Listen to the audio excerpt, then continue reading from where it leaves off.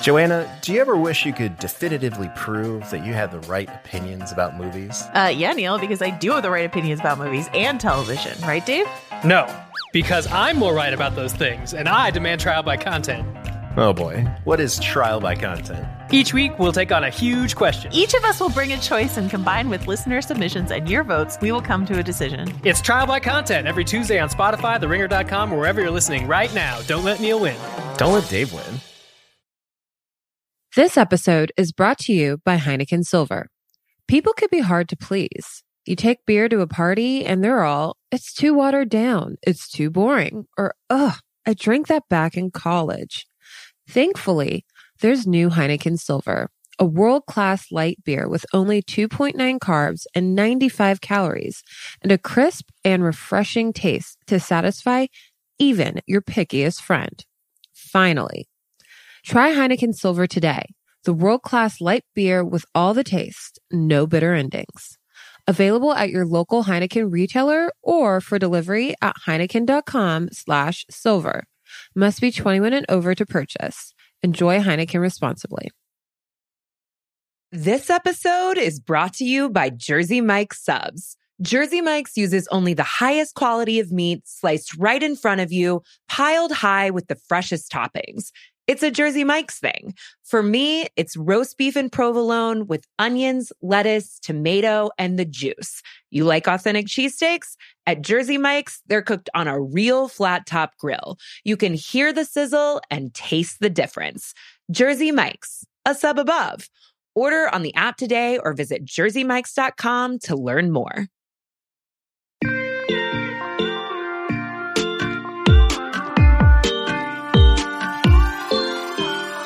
Hello and welcome to The Pod Is Spoken. I'm Riley McAtee, and yeah, Tyson is out this week once again. Now, you might be looking at the calendar, noting that it's the springtime and thinking Tyson must be on an island in Fiji. We must know what he's doing. But it's actually not the case, and I'm going to tell you the truth. The truth is, we don't know where he is. So if you know, please get in touch with him. Tell him we want him back on the pod.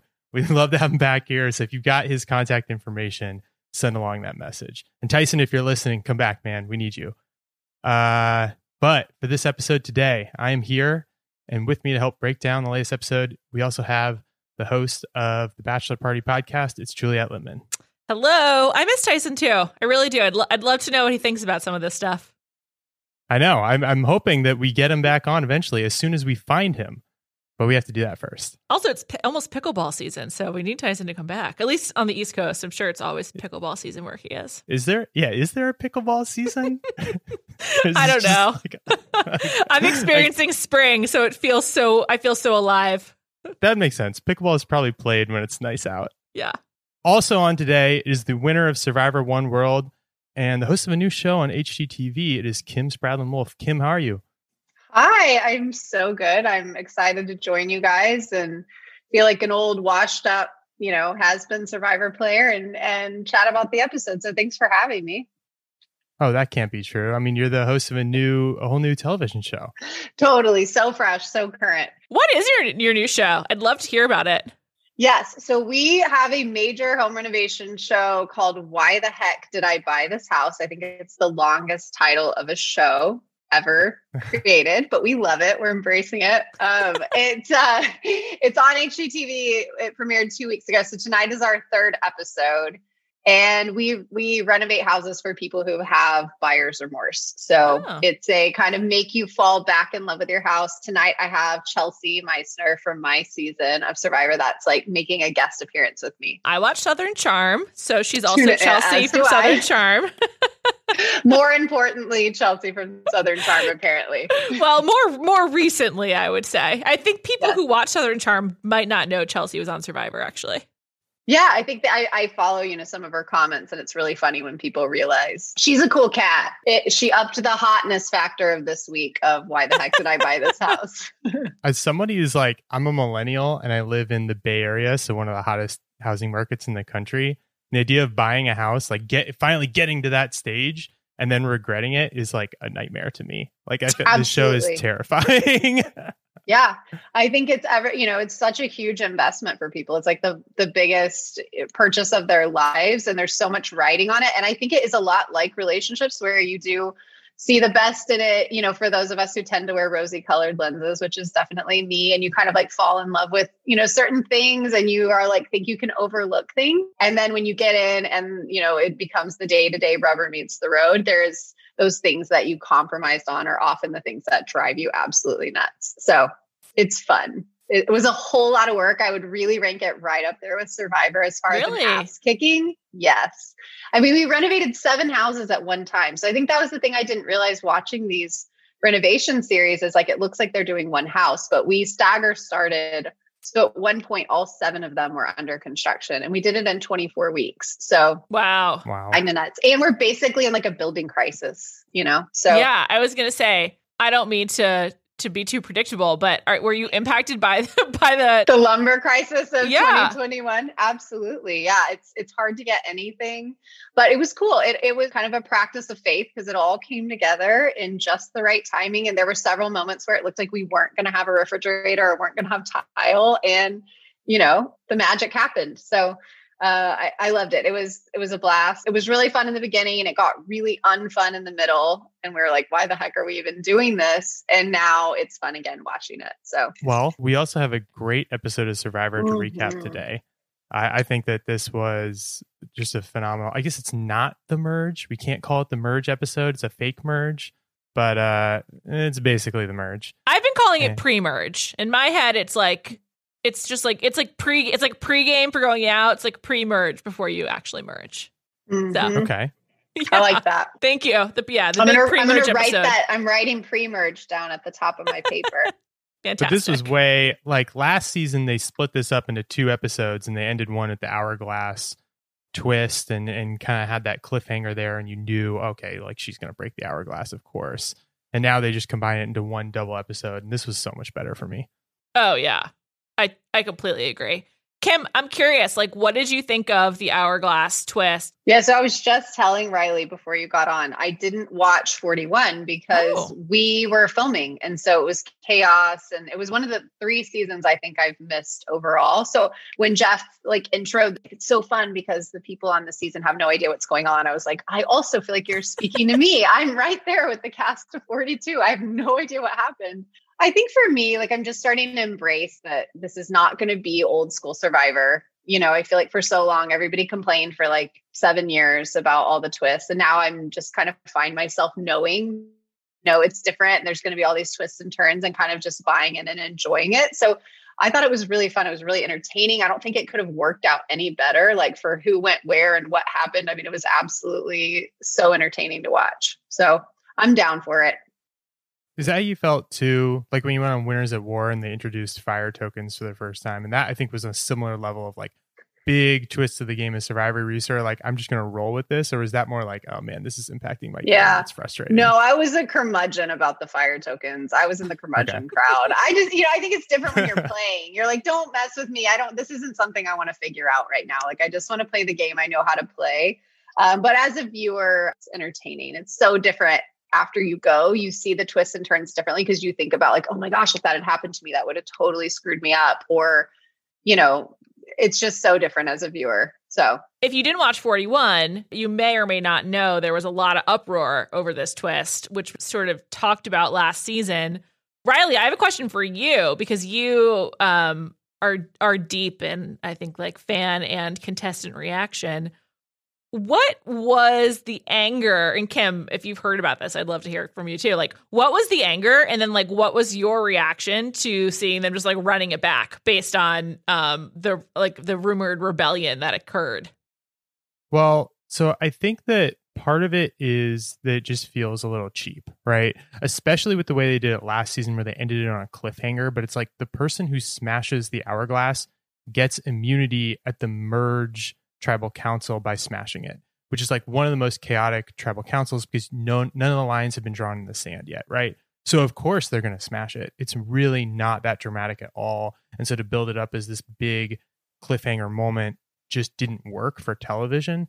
And then it also sucks for all those people who competed and won a challenge the way that they're supposed to then have the rug pulled out from under them And now they're suddenly not safe. And they're not safe because what? Because they won the challenge. Like they competed and they won. Like now they don't get to be safe and everyone else gets to have safety. And then the other thing for me is that I just think at this like pre-merge, this not merge thing, when you have 7 out of 12 people immune and only 5 aren't, and there's 3 idols floating around and there's extra votes and there's people without votes, it's just too likely for somebody to go home who I feel like kind of shouldn't have gone home. Somebody who built good relationships amongst their individual tribe, with their alliance, but it's like there's nowhere else to go. They just have to throw someone under the bus, and somebody else who is like on the outs, who didn't play as good of a game in the first half of the season, is now safe. And they're safe because they lost a challenge, but they got lucky and somebody else smashed an hourglass. That's just like kind of frustrating.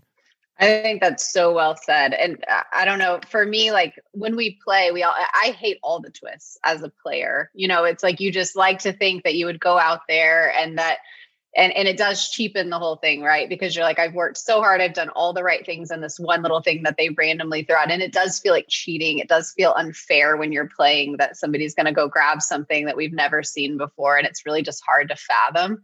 So I think when I say it's like a no holds bar, I almost feel like this has just become the thing. Like you almost have to give up on the fact that there's anything fair about it. And they've completely thrown the whole model out the window. And now it is, we can do whatever we want, whenever we want, however we want. And everybody just has to be okay with it, But it to me, it totally changes the whole dynamic. I mean, you can have somebody playing an absolutely flawless game, and it does actually wind back the clock. I mean, it's cheesy the way they framed it with the hourglass and all that, but it truly is changing the outcome of the game. There's no question. But this one in particular, we'll get to tribal later, but I just think like this episode took so many twists and turns. Like there were so much that happened that you could have made a case for so many people were going to be going home at that tribal. And then I was surprised that it ended up being Lydia, but I don't find that as cheap as a fan, but I'm not like, I wouldn't say I'm like a super fan. I'm just like, okay, this is another thing they're introducing. But when something like that happens, Kim, like, do you ask questions? Like, do you think there was a lot of conversation we didn't get to see? Like, what happens in those moments when like a big twist is revealed? Yeah. Oh my gosh. So much conversation. That's the wild thing about the whole thing. And y'all know this, but it's like, days and days of conversation. And then they have just carefully plucked out the ones that matter and showed us the 3 conversations that were actually important for some reason. I'm sure, they tell the storyline for a certain reason, but I mean, agreed. Yeah. There has to have been just, everybody talked about everything. I thought it was so fascinating to watch them all go back to that beach together. And I don't know if they always do this, but I just felt like there was such a clear picture of like, all these different groups, and in a way that to me felt more obvious and more clean and easy to follow than in a long time, where it's like, you've got Mike and Jonathan sitting together. And then you've got, they bounced around and did such a good job of showing the way that this does really feel, where it's like, and now Romeo's in that conversation with that group. And that's so weird because I thought, and it's just fun to follow because that is how it really feels out there. It's just everyone's talking to everyone and which conversations actually mattered. That was something they did really well this episode. And I think it's because it was a 2-hour episode. We got a lot of time for that scramble to breathe. And I feel like one of the things that really separates really good seasons of Survivor from not so good seasons is whether you can kind of see clear alliances or not. And in this one, they really did a lot to establish this core 8 alliance that I think we'll get to a little later and kind of break down. And then also the other like little subgroups within that alliance, or like other people who are floating like tangential to it, and like the people who are on the outs, like Tori and Chanel, and why they're on the outs. So I feel like this is like a very good, like the merge is always like a big inflection point episode. It's always like one of the best episodes, but then it's also a table setting episode too. And I feel like as far as setting up the post merge and how these different groups are going to kind of vie for power will be really compelling. I thought the season needed it. Like, I think until this week, I was like, this is not as good as 41. But I really loved this episode. And like, I just loved seeing how people gravitated towards each other. Like, I don't know. The Jonathan and Mike conversation was so funny. And just like, I don't know. I absolutely loved it. I love Mike, like just as a television character and as a human. But I thought that was hilarious. How do you actually like have those conversations and pair off? Like, what is that like?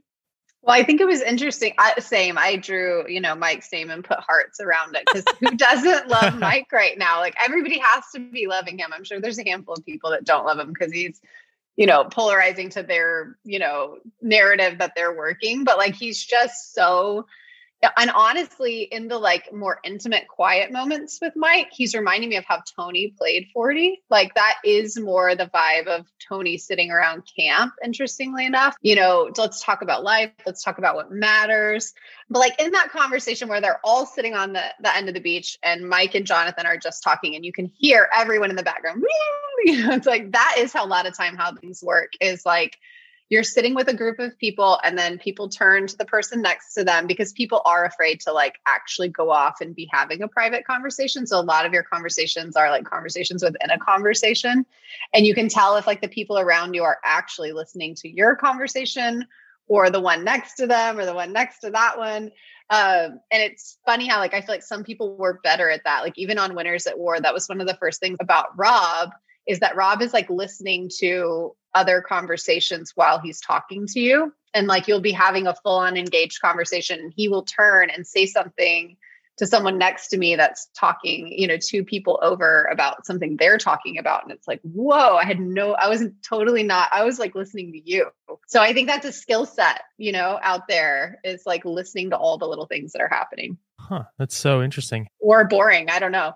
No, it's interesting. I find that really interesting. I hadn't thought about that being a skill that you need on Survivor. And then the other kind of conversation we saw in this episode was the one where everyone's sort of in a group standing around and they're talking strategy. And then somebody else walks up and they're like, oh, sure. And they wave them over. And it's like, yeah, we're just talking about like spearfishing. And it's super awkward. There are like 2 of these in this episode. Both with Chanel and both so awkward. Horrible. I wrote down poor Chanel so many times. Yeah. They use the same excuse there too. It's like, oh, well, I guess I'm just going to go get that spearfish again. It's like, how often do you think she's going to buy that? How much spearfishing are you doing? And they said they weren't going to do it. They were like, we have to keep talking. We have to keep talking. And yet it was just too awkward. Everyone had to break the tension and like peel off. I felt really bad for her. That was upsetting. That made me, I hoped in that moment that was like, they brilliantly edited that to make it look that bad and that it didn't actually feel that bad for her in real life. Cause that was painful to watch. I know. And she seems like great, actually. Like she's playing hard, but she seems like a pretty nice person. Normal person. Agreed. Yeah, totally. I'm just curious, like one other kind of like meta question. How do you feel about like the Jeff walking and talking into the camera? It's very like 2005 drama on primetime television, but like, well, I'm nervous because you guys have all been hanging out and talking and maybe y'all all hate it. And this is going to be super dorky if I say I like it. No, I don't think there's a right answer. I'm genuinely curious because it's just so different. And he started doing it last season. So I think like Riley and I have seen it a few times. It's just, I find it like jarring. I don't like it or dislike it. I thought it was particularly interesting this week because there was this rumored like cast rebellion when they did the twist last time. Like the cast was really mad about the term, like the change history or whatever. So I thought that was kind of pointed and I just thought it was interesting. But having not seen that, I was curious how it struck you. Yeah, I guess it's because I like Jeff, but I liked it. I think it's kind of fun and quirky. But it's interesting about the cast rebellion piece because I didn't know that, but we had that happen on our season, about multiple things. So, I just Winners at War? Yeah, Winners at War. I think there was a moment like when Natalie came back in with an idol and, they were all just like, we're not going to play if this is how this is going to go. So I think it's just, there's these moments, again, it's like as a player, it's easy for us to go, well, whatever. But it's like when you're playing for $1 million or $2 million and you're right, you're right there. I mean, these guys are not that far out, right? I mean, that was the other thing that struck me. I think I knew that, the days changed. I heard that, but I think I didn't really process it until I saw that they merged on day 12. And then you're like, whoa. I mean, pre-merge, sorry. They pre-merged on day 12. Right. Sorry, Juliet. That's really early. I mean, that's pretty crazy. Yeah. That's a good point. What day did you merge in Old Survivor? Well, I texted Sophie because she has the calendar. Oh, right. That she saved. And we merged on day 19, which, it's a week difference, but Right. that's a big deal out there. Yeah. I think percentage-wise, it's the same, though, right? Like 12 out of Mhm. 26 is almost the same as 19 out of 39. I have no idea what you just said, but it sounded like math. Riley? Yeah, I think that's around the same, right? Less than Yeah. halfway through. So But the almost bulk half, of the yeah. game happens in the merged portion.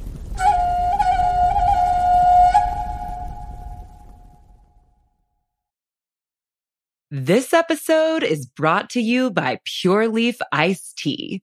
Go beyond reality with new Pure Leaf Blackberry Iced Tea and discover a berry delicious world bursting with unexpected blackberry flavor. A world so full of refreshing blackberry iced tea that you may never want to leave. But there's always time to linger. Try new Pure Leaf Blackberry Iced Tea. Visit Amazon.com/PureLeaf and enter 20 Pure Leaf for 20% off your purchase of new Pure Leaf Blackberry Iced Tea. This episode is brought to you by Jersey Mike's Subs. Jersey Mike's uses only the highest quality of meat sliced right in front of you, piled high with the freshest toppings. It's a Jersey Mike's thing. For me, it's roast beef and provolone with onions, lettuce, tomato, and the juice. You like authentic cheesesteaks? At Jersey Mike's, they're cooked on a real flat top grill. You can hear the sizzle and taste the difference. Jersey Mike's, a sub above. Order on the app today or visit jerseymikes.com to learn more. This episode is brought to you by Jiffy Lube. Cars can be a big investment, so it's important to take care of them. I once got a car that I started out with 25,000 miles on. I got it to over 200,000 miles because I took care of it. You know how you take care of a car? You take care of the maintenance, the oil, the brakes, all that stuff. And if you don't, you can have a car just completely fall apart. When your car needs maintenance, head to Jiffy Lube. They provide automotive excellence at speed. Get your oil change, brakes checked, tons of other multi-care services. It's all done by expertly trained technicians who actually care about taking care of you and your car. Jiffy Lube, car more. To find coupons and start an instant online estimate, visit jiffylube.com. I mean, I just feel before we go any further, we have to address Jonathan's diet. I mean, it was just... It's 18 eggs. Oh my God. That's not heart healthy. I know Oh that. my God. 18 was it 18 eggs, 9 pieces of cheese, and grits? Like, Yeah, that was the and only grits. thing. Incredible. Grits as a starter. Yeah. That was like in a wild episode. That was like such a standout moment. I loved it. It was so funny. I'm so just thrown by him. And just in general, I'm sure everybody feels this way, but it's just such an incredible thing to watch. I think Ben Dregan is a little bit like that, but I feel like this is like next level. And it's just wild. It's so inequitable with everyone else. It's like crazy. Can you imagine if you roll up to that challenge, you're one of the contestants, you see this giant boulder half buried in the sand, and they're like, we're going to draw rocks for your teammates. How badly you want Jonathan to be your teammate at that point? That is exactly what I was thinking. If you draw the same color as Jonathan, you've won, period. Nothing else matters at that point. And I really remember feeling that way about Ben. Like Ben was that way on Winners at War. And we had some, pretty decent athletes out there. But like, if you're on Ben's team, you have like a 90% chance of winning because he just like throws people. And then Jonathan is like even crazier. Absolutely crazy. Yeah. I think one thing that's really interesting about him was seeing Lindsay be like, well, he's really bad at puzzles. And also seeing his temper when he failed in the immunity challenge, I thought was really interesting too. But he's just like complex because not only is he so strong, but he also had a strategy. Like he was like, let's build a ramp. Like he like very quickly was like, here's the physics of how we get the ball out of the pit. So he obviously has more than just one Achilles heel, but he's a complex dude, as Mike noted. He's not just a big Goliath, golden boy, as they kept saying. Yeah, he's a superhero. I definitely think they're laying the seeds for something too, with continually showing how he gets frustrated in the challenges. But there won't be a lot of team challenges from here on out, or at least there'll be reward challenges where they're going to put people on teams. But the challenges that matter are all going to be individual. I predict he flips out on someone. Yeah, I think so. Just watching these, watching people focus on restraint. Like, I feel like they kind of have made a theme of it. Maybe it's every season. I haven't noticed it, but like Romeo, Jonathan, it kind of shows these people saying like, normally I would just absolutely flip out. And I remember feeling that way a lot on One World. It's like we had Tarzan, there was Kat, there was, there were all these people that were like doing all these crazy things. And I do feel like one of the main things you need to win this game is restraint, like being able to like walk away and not have that moment, because I do think it's really hard to come back from those things. So the fact that he's so on edge that he's like already, mad and talking about that, it wouldn't surprise me if he would have a moment where he might freak out. But I feel like there's kind of this whole group of like workhorse people like Lindsay, Mike, Jonathan, Roxroy, that are maybe a little bit simpler in their strategy. But I wonder if, it almost seems like there's enough of them, like Drea. If they could pull in enough people, you might get like an old school kind of, group to the end that's not like highly strategic, like Hai and Omar. And, so that'll be kind of fascinating to watch those two things clash, or if they're all, mingled, who knows, but it's interesting. My opinion of everyone changed this week. Yeah. Do y'all have a winner pick? We'll get to it at the end. Save it. Okay. I gave mine to Rob Sesternino, like off the cuff. I didn't really prepare for it, but I'm feeling really good about it now. I got excited this week. Ooh, I'm excited to hear who it is. Me too. Speaking of restraint, though, I felt really good about Marianne this episode, because I feel like until now she's kind of been a bit of like comic relief, like bubbly personality. And I did not think that she had it in her to, with an idol in her pocket. I believe she has an extra vote as well. And knowing that she's like the primary target this week, but they're trying to shift it, I wouldn't have expected her to be able to like play it cool and not freak out. And then she totally did. And I thought she was going to play her idol too. And then she read the room right and didn't. I was like more excited to see who everyone voted for this time than really any other time, because I was so confused by the vote. I think that's a really good point about her, Riley. She's like finding a way to like be herself while also playing the game. So much happened like in between the time where everyone meets to the actual vote. I was just like so confused by some people's choices. It was like ever shifting and evolving super quickly. I was like drawing circles and then drawing lines like, okay, it's going to be Jonathan or Marianne. No, it's going to be Lydia or Marianne. Like it just seemed like very quickly that target was moving very fast.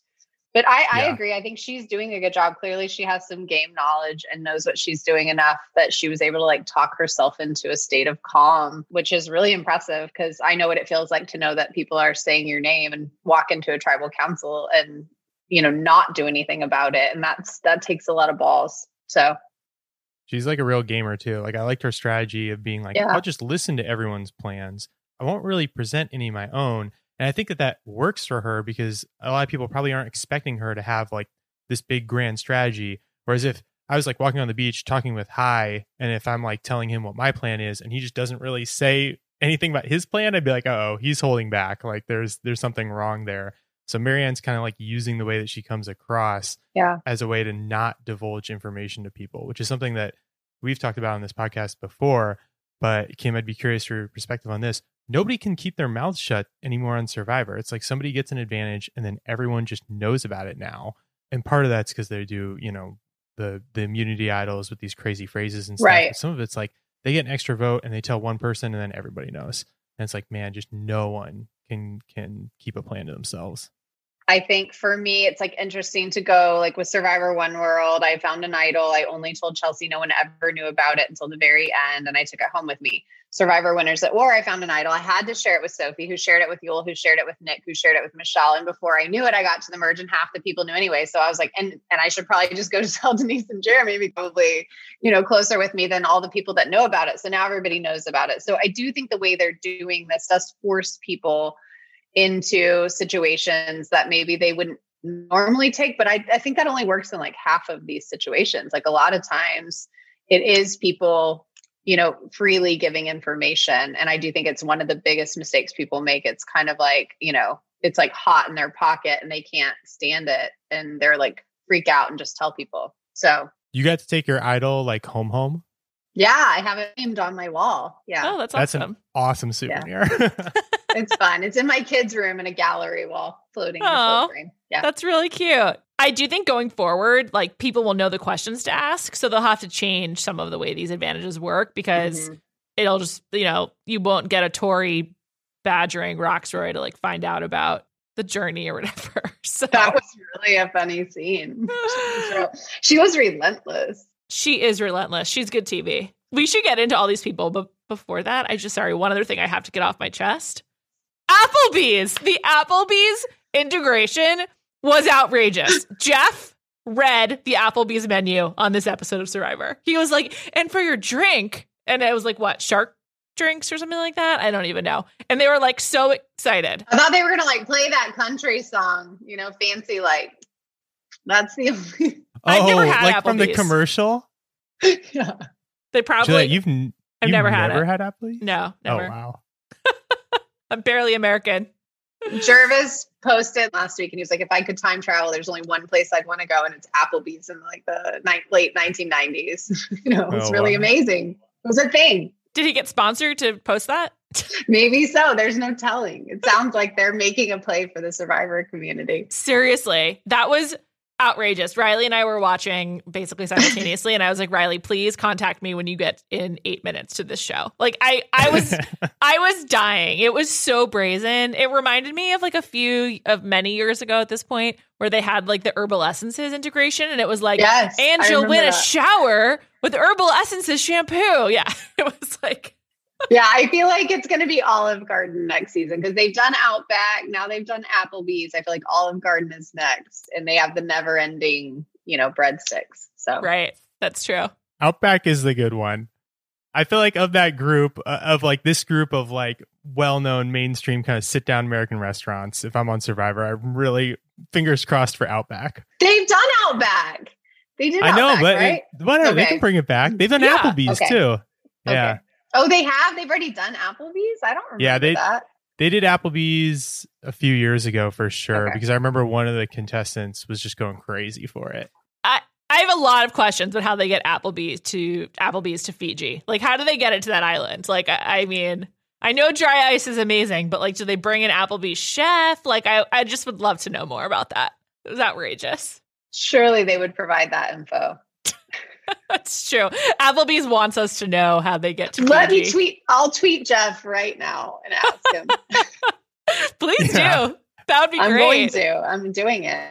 What else? I think one of the things I found very interesting, I felt like they pulled this whole theme of like being your true self on Survivor through this entire episode of like being authentic. And I think that triggered for me because of course, that would be super dreamy to get to go out there and be your true self and do well. I don't feel like that's at all an option to go out there and be your true self and win.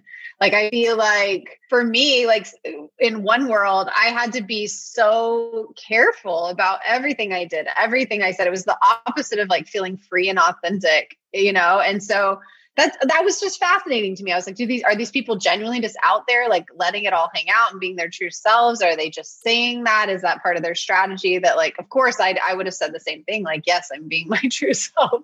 I'm very quiet. And I don't have a lot of opinions. I don't know. I thought that was fascinating.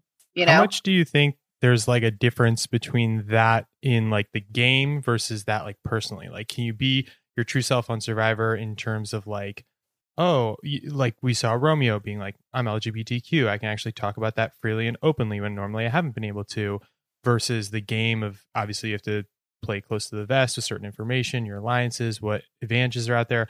Or for you, are those things like always somewhat intertwined too? I think for me, the only thing that was honest was like my interest in people and being relational and getting to know people and asking questions when I had the time to do that. But as far as like the way I presented, I did not feel a freedom to do that. I think I felt like I needed to be super careful. I was very quiet. I didn't want to be like the center of attention. I didn't tell a lot of stories. It's just, I tried to be, like just a quieter, minimalized version of myself. Cause I feel like a lot of times the people that come out and have these like huge personalities, everybody's like, oh, they're, everybody's going to want them to win.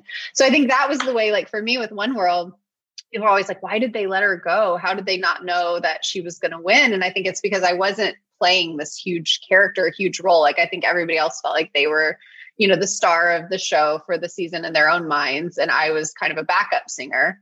And so I think anyway, I thought that was highly fascinating to think that there's people out there that are being super authentic. But I know what you're saying. Yes, in personal conversation, of course, you can connect on a personal level.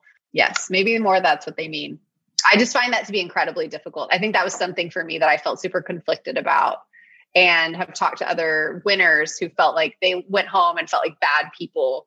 I feel like the way you're describing how you played in one world is similar to how Erica, who won last season, played. You should watch season 41 because I think it would be really interesting for you. Just because she was like, I'm going to play an under the radar game, and then kind of at the last second boost myself over the top, and then she was able to do that. Cool. I think one thing I was also just going to add is I think there's a different type of person that they're casting for, and B is going on the show now, whereas people who are looking for the experience to be something different than maybe people who hadn't watched it, hadn't grown up on the show, basically. And so I think that like certain people come on the show like looking for like a pivot point in their life, essentially. Whereas it's less of like it's like so many of these people, like Daniel was saying it last week, are just like seem to be so happy to have the experience that the money almost seems like secondary. It's like they want to win because they want to stay in the game, not necessarily because they're motivated by like $1 million or whatever. So I think that's also part of it. Plus, I think that it seems like Survivor has made an effort to be much more inclusive with its casting, and as a result has led to like stories that we just weren't getting previously. Mm-hmm. No, that's a really good point. I think that's true. Should we get into the challenges, Riley? Yeah, we can get into the challenges. So I think we kind of already talked about the first one a bit, which was just Jonathan throwing contestants two at a time over the boulder and over the wall. And Drea not getting up the boulder, which was really incredible to watch as well. That was so upsetting. That made me love Mike. I was like, wow, he's really like a team guy in that moment. And one of my questions was, how did he not dislocate his arm? Like when he was just like using his entire body, like he was like Elastigirl in The Incredibles. I was just like, how was he even able to do that? It was kind of wild, but I also wrote in my notes, poor Drea with a sad face. Drea is very athletic. I mean, that is incredibly impressive what she did. I don't think many women could run up the side of that boulder and jump up the side. I mean, it was fascinating that they left her to the end, which, I mean, I get she's probably one of the more athletic people on the team, but that was something to see. It was tough to watch. I was hoping they'd make a comeback. I was just glad they all got to the top of the platform. Like that seemed like it was at risk for a while. Yeah. You always hope the puzzle will be close. I did enjoy that Jeff was continuing to read the Applebee's menu during the puzzle. Like during the climactic moment of this challenge, he was like the fish bowl, the Western cheeseburger.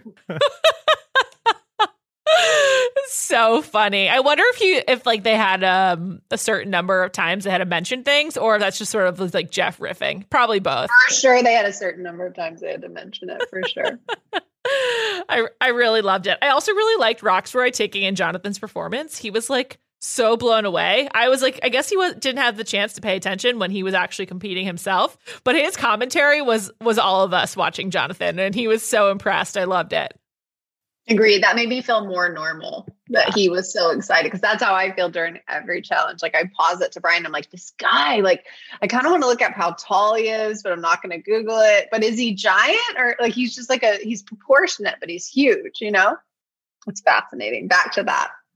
I'm sure he's pretty tall. Yeah. I'm going to look it up. So then our second challenge is the one where they've got to balance this platform using a rope and stack the letters that spell immunity on it. I always really like this challenge. And Kim, have you ever done this challenge? I did it. I hate it. I did it in Winners at War, and there's just no margin for error. Yeah, it was super difficult. I got like going early on, got up to like my second M, and then I dropped it. And I feel like once you drop, it's really, I mean, I know people have come back and won it in the past, but it's one of those challenges that I think when you're doing well, your confidence is really high and you get cleaner and sharper and less shaky and less concerned. And so you're able to kind of like manage the whole thing. I think once you drop, it's like, and you get flustered, it's really hard to come back from it because it's just the smallest thing. I mean, there's absolutely no room to screw it up. So right. I hated doing the challenge myself because I'm not a detail oriented person. So for me, it was like, there's a lot going on. I think that's what makes it good TV, though, is that it's like as you get higher up, you're more likely to fall. So it's not, you don't end up in this situation where it's like, well, this person's just ahead, they're probably going to win, like we're good. It's like, no, they could drop at any time and literally just go right back to last place. Yeah, absolutely. It is very fun to watch. And I think that's the one that Ben spelled incorrectly, right? He had an upside down letter. Yeah. He talked about that a lot on Winners at War. And so I don't remember it, but that makes me laugh every time they go to like get it set up backwards, you know? Yeah, like he had an upside down letter. And I noticed in this one, Tori, the two eyes that she had in Immunity were not the same way. One of them was like upside down compared to the other. And I think that they let it go if it's a letter that basically if it's upside down, the difference won't matter. Whereas if she had like an M upside down like that, they can't allow her a U or something like that. Interesting. And then I don't know about you two, but I was really rooting against Tori to win this challenge, even though it would have made for a less interesting scramble after the challenge. But I find her, she's like a good kind of villain on this season, and I was just instinctively rooting against her. I am also not a fan of Tori. She is really rough. She is really impetuous and immature. But I wish her the best. I'm sure she'll grow in life. And it's a reality show. Like, we know she's portrayed one way on the show. She might be completely different when she's not starving on an island. I feel like I should come in and be like, I really like Tori, but I also am not rooting for Tori. Not in a mean way. I know how the edits work. And again, I think it's so helpful to watch back and you kind of see like, oh, I'm a little rough around the edges in this area. Like, I agree. She'll probably have some of those moments, but she's easy to want to vote, to kind of want to root against, but it made it so fun that she won. Like this episode was just so satisfying in the sense that like everything, like Roxroy going, her not wanting him to prevail. And then you're like, yes, she got hers, he smashed the glass and then she won the thing. And it was just such a back and forth of emotion. And she felt like too. She was like, I hate you, Roxroy. Yeah. That she was so mad. And then she wins the challenge. She's like, thank you. What a nut. I was going to say also about Tori's game is that the pre-merge feast, when she was trying to throw herself out there as this number who's going to flip, I thought she played it way too hard and was basically just advertising like, I am unreliable and untrustworthy. It's like, you're going to have a chance to talk to these people and to build some trust with them and flip. You don't need to like be a flashing billboard that's like, I will stab the people I've worked with for the first 2 weeks in the back at a moment's notice. And I felt like it seemed like everybody saw through that, and nobody, once they got to the scramble, no one was really like trusting her as much. Absolutely. I feel like this whole, like, I'm going to make a big move. I'm going to be a big personality. I'm going to do the big things. I think sometimes gets misinterpreted for people where they think like that's a big move. Just being like, I hate all the people I was just playing with and not recognizing that that's going to read as super disloyal and not even wise. Like, even if they're happy that she doesn't want to work with them, to present it in front of the group in that way, in that setting, just speaks volumes to like, how she's going to play. Nobody's going to want to do that. Right. Do we think the fishbowl, the Applebee's fishbowl, had any impact on that? Like the shark bite? The shark bowl, is that what it's called? Maybe Jeff didn't read the menu enough times. It looked delicious. Looked delicious. I'm sure it did. That's a good point. I hadn't thought about that, but she probably was just pretty extra as a result.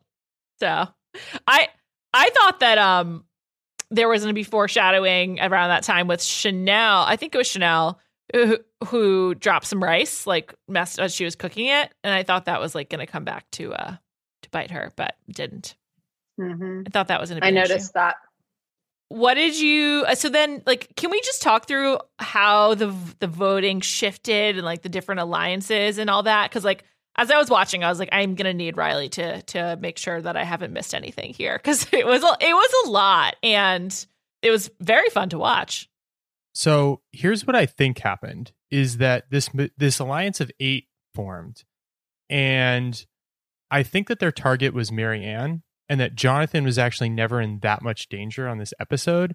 And the reason why is because when Omar decides that he wants to shift the vote onto Lydia, who is part of the 8, the way he does it is he was going around and telling people, I had this conversation with Lydia and she said that she can consider voting Jonathan. And then he embellishes on that. And this is like the lie that he kind of wraps in with the truth, where he's like, and she was talking about how we're going to have to pick people off from this majority alliance sooner or later. It better be the strong people. And so she's already kind of, what he is saying to other people is that she's already super wishy-washy on this alliance of 8. And it's not that Lydia wanted to go after Marianne that gets her in trouble. It's that she wants to go after Jonathan that gets people to flip on her. So I think that the target was Marianne, and Omar just wasn't going to have it. And then he masterfully is able to shift the votes and actually get out one of the people who was in their 8-person alliance. Yes, same. And I wrote down, who are the 8? I couldn't figure out who for the longest time. Then I realized it was Omar. He was the last slot I filled in, but I thought this was almost like the difference between the way Jonathan was playing the game and the way Omar was playing the game. Because I don't feel like that first conversation, and who knows if it really was, but the conversation that they saw about the 8, Jonathan was there, but Omar wasn't. And Jonathan was really willing to say, like, if we had to let someone go, it would be Marianne, right? And he was like, I don't really want to vote out Marianne, but if I had to sacrifice someone, I'd throw Marianne's name in the hat. And then Omar was kind of like, well, we don't want to just throw one of our numbers away. She believes that we're her alliance. So I felt like that was almost like a course correction by Omar, realizing that they were in power and that it didn't need to be Marianne. It could be, somebody from one of the other 2 tribes. And so, like, who were the options? And then he did masterfully kind of work that in a beautiful way. So it was impressive. So can we go over the 8? It's Omar. Yep. It's so Omar, Jonathan, and Lindsay. Hai, Lydia, and Mike. So Omar, Jonathan, and Lindsay are from the Taku tribe, the Orange tribe. Hai, Lydia, and Mike are from the Vati tribe, the Green tribe. And then Drea and Roxroy are from Ika, which was the Blue tribe. So which is interesting because all of these tribes merged with 4 players each, but you get a 3-3-2 split on this majority alliance where the Ika are like basically have 2 of their people on the outside. Which leaves Romeo, Tori, Chanel, Marianne, and Lydia. But Lydia was kind of both, right? Yeah, Lydia was in. 8. Yeah, Lydia was in. So it's really Chanel, Marianne, Tori, and Romeo. And it feels like of those, it's really Chanel and Tori that are on the bottom. Right. And so why did Rox vote for Lindsay? Yeah, great question. I have no idea. I think it's because they didn't let him in on the vote. Wow, that is interesting. Because I couldn't figure it out. And then I think we need to talk about Hai. So Hai has really been in power position. He's like, I'm loyal as fuck. Like, I will be completely loyal. He voted for Lydia. And then he's like, bye, Lids, at the end. I'm just like, she's going to be pissed when she realizes he was one of them. Why do you think he flipped? I feel like Hai is really there to play and saw that like the numbers weren't going his way. I just felt like it clearly in the middle of that. Jonathan, Lindsay, Mike, Rock, Straight, like they were all going that direction. And I think there are these moments. I felt this way about Kat in my season of One World. Like there just comes this moment where you're like, I don't want to let this person go. This doesn't seem best for my game. But like if I make a stink about this right now, like it's going to be at my own expense. And so I felt like I just decided like this is the time I have to make this, cut or it's going to get ugly. And I clearly am in a majority alliance at the merge. The other person who flipped is Mike, who began this episode. He was like, I'll take a bullet for Lydia. And then by the end of the episode, he's writing her name down. Well, Riley, he couldn't write down Jonathan, obviously. He loves Jonathan. So that was out of the question. Yeah, the connection he made with Jonathan in like 6 hours was stronger than I'll take a bullet for Lydia. For Lydia. Except for Jonathan and Mike. Like Marianne and Lydia were like, we're really vibing. Would definitely vote for, like, never gonna vote for each other. And then there was another pair where they like immediately just like abandoned each other, even though they hit it off on the first pre-merge day. I can't remember who it was, but who are the 2 votes for Jonathan? Chanel and Tori? Yep. And I think that is this. So this is part of my theory that Jonathan was never in danger. That majority alliance, they pitched the easiest vote to Chanel and Tori, which is like, hey, yeah, of course we're going to get rid of Jonathan because he doesn't have immunity and maybe he'll go on a run. It's just the easiest pitch to make to the people that you're keeping in the dark anyways. Gotcha. And then did anyone vote for Chanel? Because it was 6 for Lydia, 1 for Lindsay, 2 for Jonathan.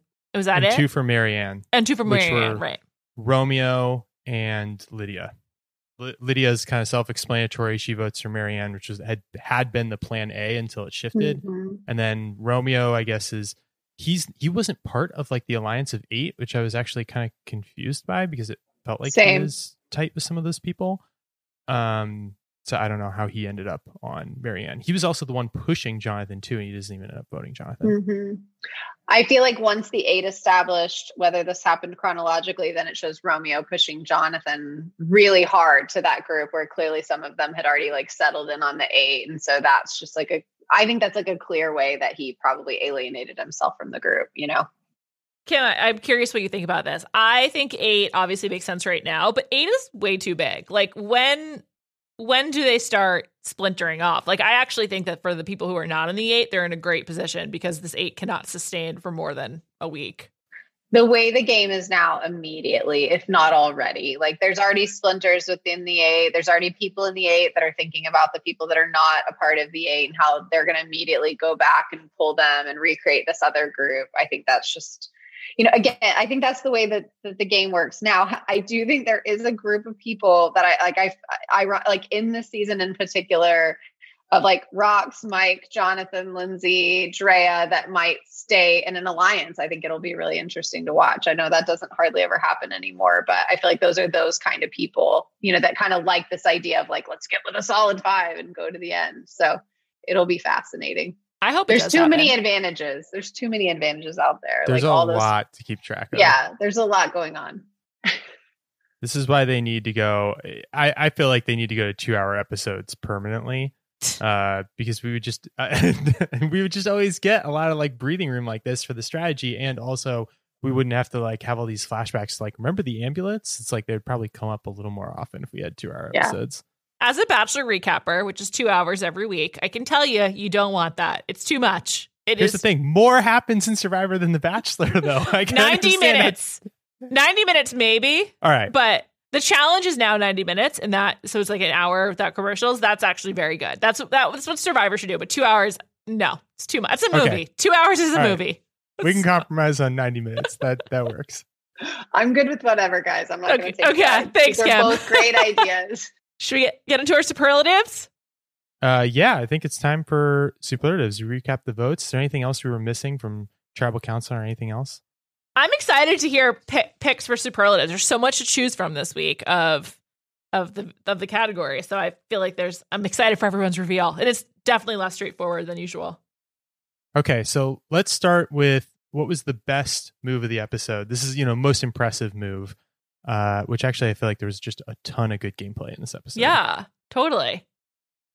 Juliet, do you got one? I mean, I think Omar flipping, not having a vote into being the most influential person is pretty masterful. And I was blown away by it. And I was just like, this dude's really smart. Same. Do I have to pick my own? No, yeah, we can all have the same consensus. That is hands down for me the most impressive thing about the episode. It was pretty wild to watch, and like so well done. And you can just imagine him at Final Tribal being like, I changed the game when I did this. I didn't have a vote and I did blah, blah, blah. It's like restraint until it matters. And I feel like he had restraint until it mattered. And then he did something about it and he did it well.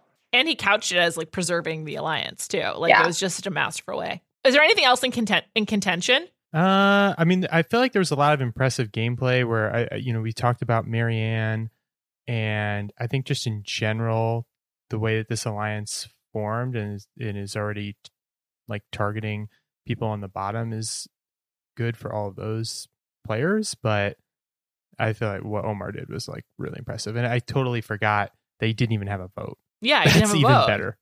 And that's why he started off like, I'm just going to listen. I would just say number 2, like strategist this week, I think is Drea. Drea was clearly a driving force behind like finding this group of 8. And while I also think she was the depicted, maybe not factually, but depicted to be the cruelest to Chanel when she came from the conversations, I like what I'm seeing from Drea. I like her a lot.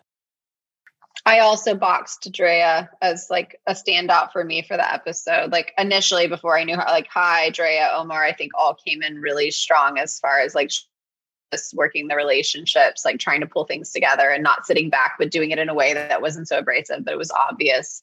But I think Hai feels amped, like I think with Hai, there's just this thing about him that you would read on him that he's like trying to do something, where I feel like Omar has that like winner's personality of like, he's soft about it and it just works. So on the topic of Hai, I was really bummed we didn't hear the conclusion of the Tinder story. He started.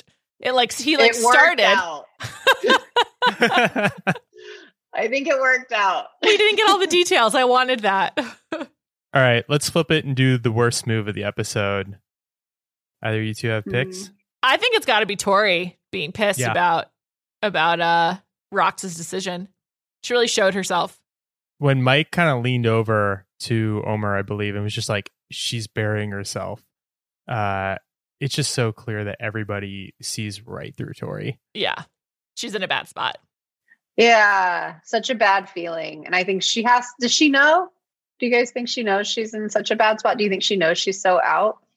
No, I think she's not self-aware. That's even worse.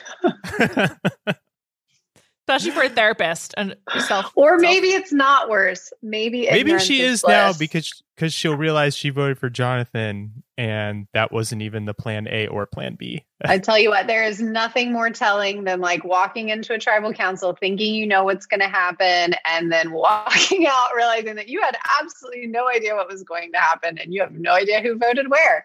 Like I spent my entire first season, I knew every single vote at every single tribal council. There was not one vote that ever surprised me the entire season. And Winners at War was like a completely different experience. So I just know like that is a very clarifying moment where you're like, okay, like, I'm not only like surprised by 2 votes, I'm surprised by all the votes. And that has to be, if she thinks she's in good standing, for sure, this has to be like a come to Jesus for her. Do you feel like that's something like if you had a tribal council like that in One World, not to get us off topic, but if you had, like, would you have been more prepared for Winners at War because you didn't Absolutely. know? Absolutely. That did not work in my advantage, that I did not know what it was like to scramble, to be on the bottom, to feel the feels and have to cope with it. Like that was all new for me, which people told me that going in and it was for sure true. I also want to say my worst move is Tori, but it was one specific moment in this episode, which is that during the whole Omar versus Hai scramble where they're shifting the votes on the Lydia, there's this moment, I don't know if you guys caught this, where Tori just turns to Jonathan and she says, I want to win more individual immunities and you would stand in my way. And then she goes on to vote for Jonathan in that tribal council and Jonathan doesn't go home. It's like, that. Tori, what are you doing? I missed that. What a dummy. I saw it. I was like, is she joking? Is she like have a dry sense of humor? Were they chatting about it? And we just caught this one clip. It was super interesting. It was bizarre. It is. Who knows? All right, let's do favorite moment now. So this is like the most entertaining moment of the episode. Mine wasn't the most entertaining, but I really like seeing Rox in exile. I felt like hearing about his problem with his vision and seeing him just like really embrace the moment and not feel bad for himself in any way or like lament his plight, but just sort of like taking it for what it was, I found to be like really encouraging and sweet and made me really like him. And I just was like also like glad that he was enjoying himself, honestly, like instead of it being like a miserable experience. So that was kind of my favorite moment of the episode, closely followed by Jonathan revealing his diet. Juliet, we're on like the completely same wavelengths right now because this is also my pick. It is specifically for when Rox was like talking to nobody out there and being like, this is why you gather more firewood than you need. This is how you stick like the pointy end of the stick into the sand so you can break the other stick. Nature's courting. And it was like, he just can't help himself. Even when there's no one around, like these camera people are not going to talk back to him. They don't care about how to collect firewood. He still has to be like, I'm a teacher. I'm going to like be a leader in this moment. That's funny.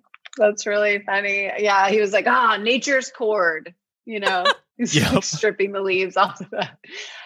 Mine was different, but it's also with Rox on Exile. I don't know if it's because I missed 41 and I really didn't know if he was going to do it. Like it seemed so obvious, of course. But they did a good job, I thought, in edit of like making it seem like he was genuinely in conflict. And I was literally like, do it, clearly do it, Rox. I was like yelling at my TV. I said it 3 times. I was like, just do it. Just do it. It's not, there's no decision to be made. So when he did it, I was like, yes, because I wanted Tori to have to do the immunity challenge. That was a big motivator for me. Sorry, Tori. Love you, girl. All right. Let's do our front runners to win now. Okay. I think I said hi last week. I don't remember. Riley, did I say hi? I know I said hi. I think but I'm I not did going to too. say him this week. But the week before with Sophie, I said Omar with Sophie 2 weeks ago. I said Omar with Rob 2 weeks ago, and I didn't really know. And then he messaged me and told me that my animal was a secretary bird, which is super ugly. So I don't know if I should change my vote, but I'm going to stick with it since he did so well this week. I'm a big fan of his. I like Omar, but I'm going to say Mike. I think that he's got a really good feel for things. And kind of like we were saying earlier, I think there's like enough old school players that you could kind of see an old school type player winning this season. I'd be happy with that. And so likable. Yeah.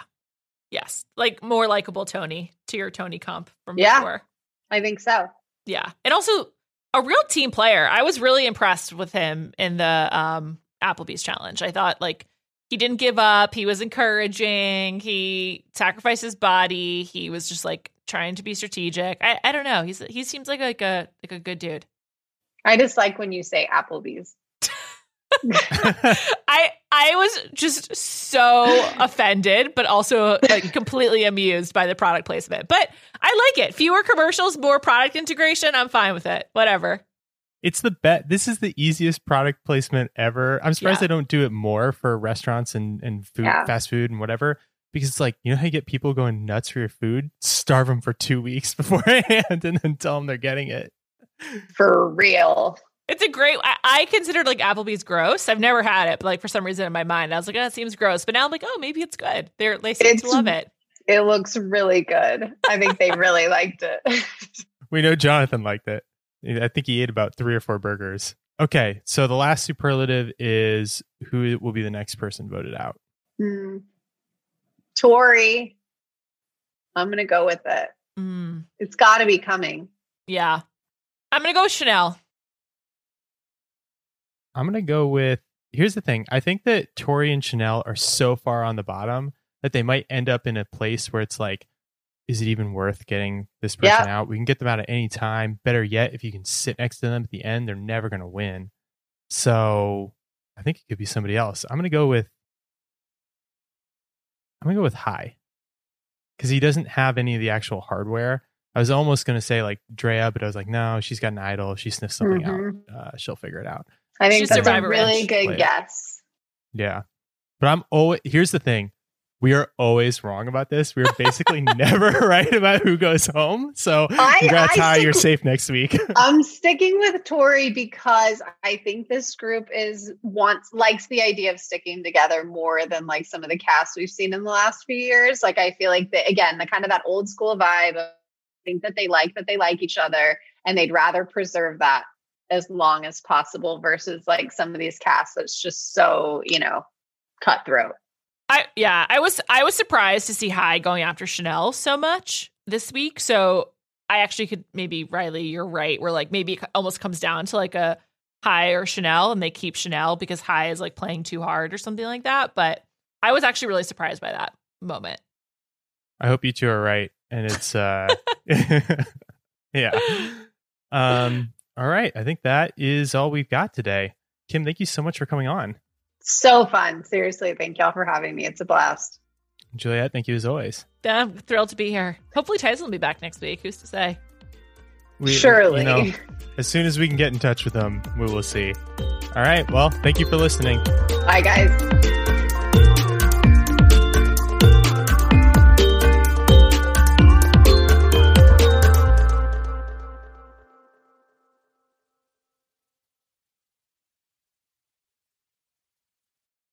This episode is brought to you by State Farm. You might say all kinds of stuff when things go wrong, but these are the words you really need to remember. Like a good neighbor, State Farm is there. They've got options to fit your unique insurance needs, meaning you can talk to your agent to choose the coverage you need, have coverage options to protect the things you value most, file a claim right on the State Farm mobile app, and even reach a real person when you need to talk to someone. Like a good neighbor, State Farm is there.